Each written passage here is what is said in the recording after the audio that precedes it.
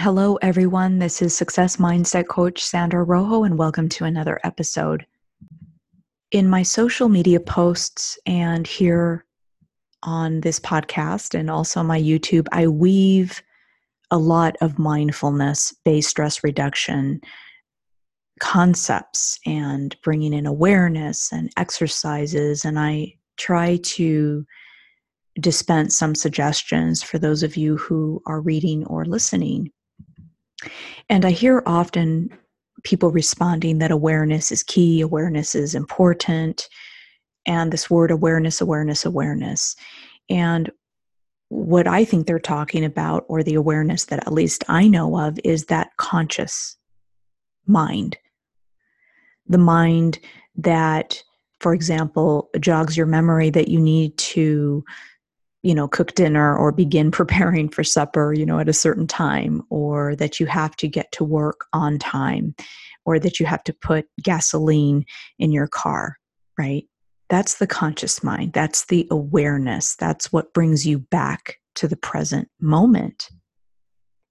And we also have to realize that there is a subconscious, and that subconscious really kind of is the driver. The subconscious doesn't have any prejudices. It doesn't know right from wrong. It behaves or reacts, if you will, just to not make this concept more complicated, from programming that we've had, that we've learned when we were very young, right? These are where the limiting beliefs reside, in our subconscious. It's not in our conscious mind.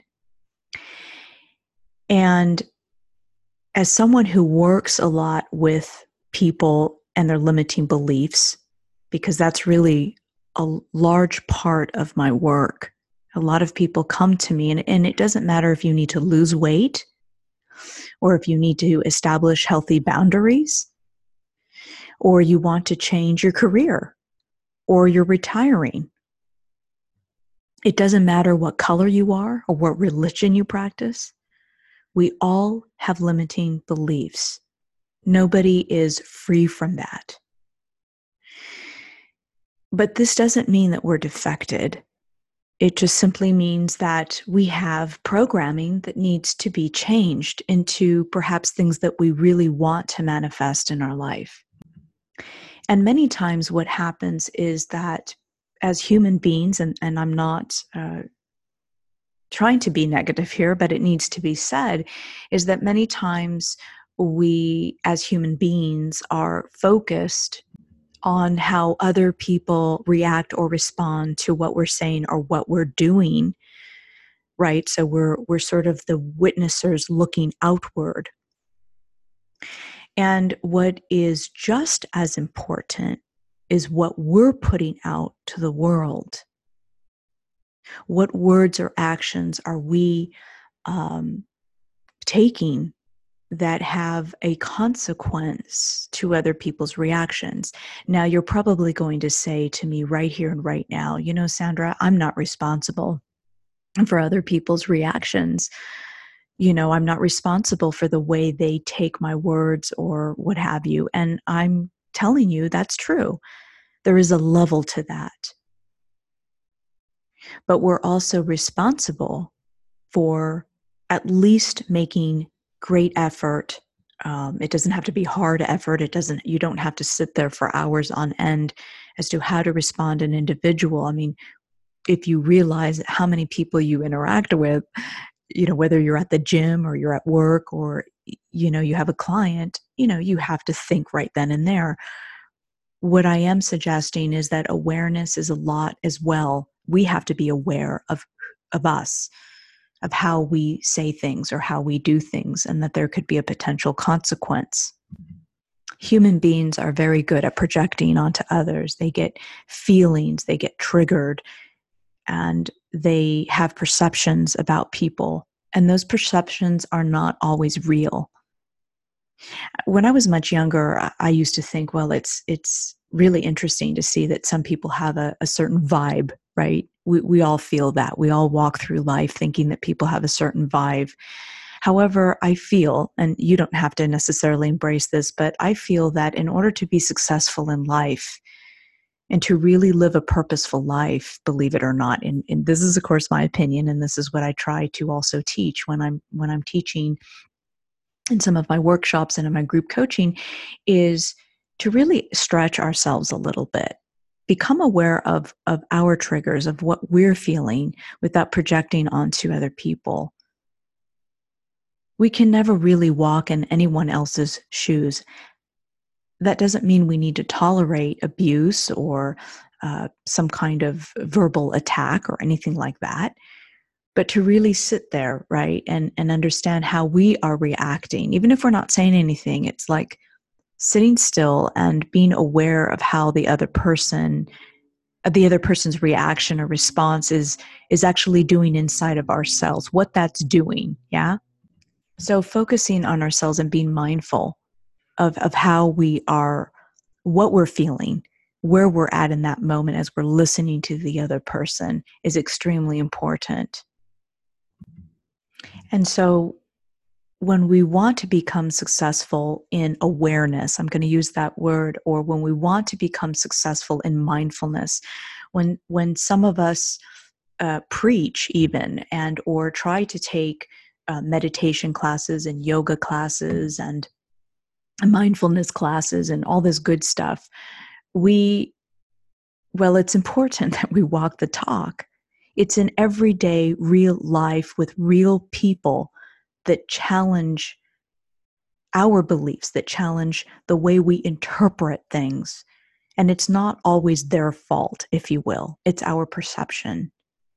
So becoming aware of what we're feeling is extremely important, because you've got a subconscious mind in the back seat, if you will, who's a backseat driver, who's actually the one that triggers your body. It's like, oh, I got that hit and I'm feeling extremely emotional or angry before your thoughts can even really come into that consciousness, right? And then all of a sudden, boom, you're aware of it. It's like, oh my gosh, this person is making me feel this way, so to speak. I'm using this language, right? Well, nobody can make you feel anything.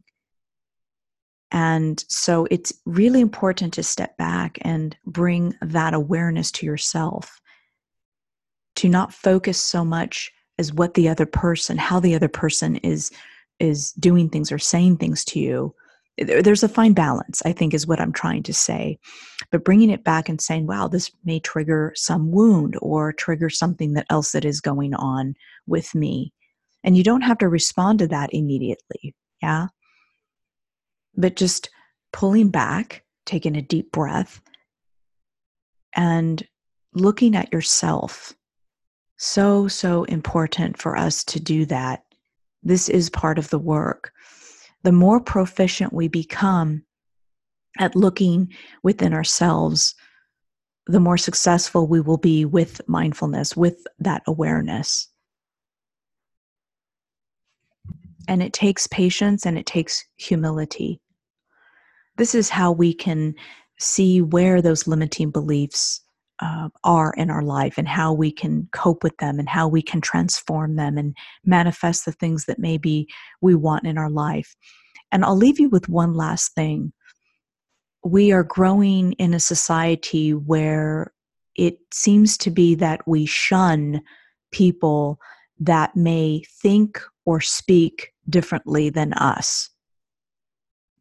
So for example, I hear people say, oh, that person they're very assertive, or, oh, I didn't like the way they said that, or what have you. We've become so sensitive. And I wouldn't be saying this if I wasn't somebody who is extremely intuitive and someone who does pick up on tone and who does pick up on energies, if you will, if to put it that way. I'm not saying to deny that within yourself, or to ignore those important things. But when we still have wounds, we're not really looking at that person in a healthy way. We're experiencing that individual from our wounded glasses, if you will. We're not looking at them really in the correct manner. And this is kind of what I'm talking about.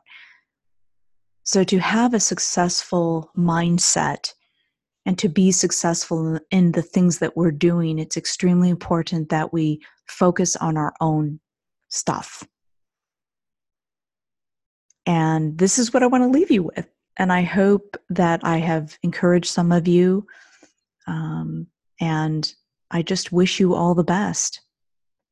Concentrate on you.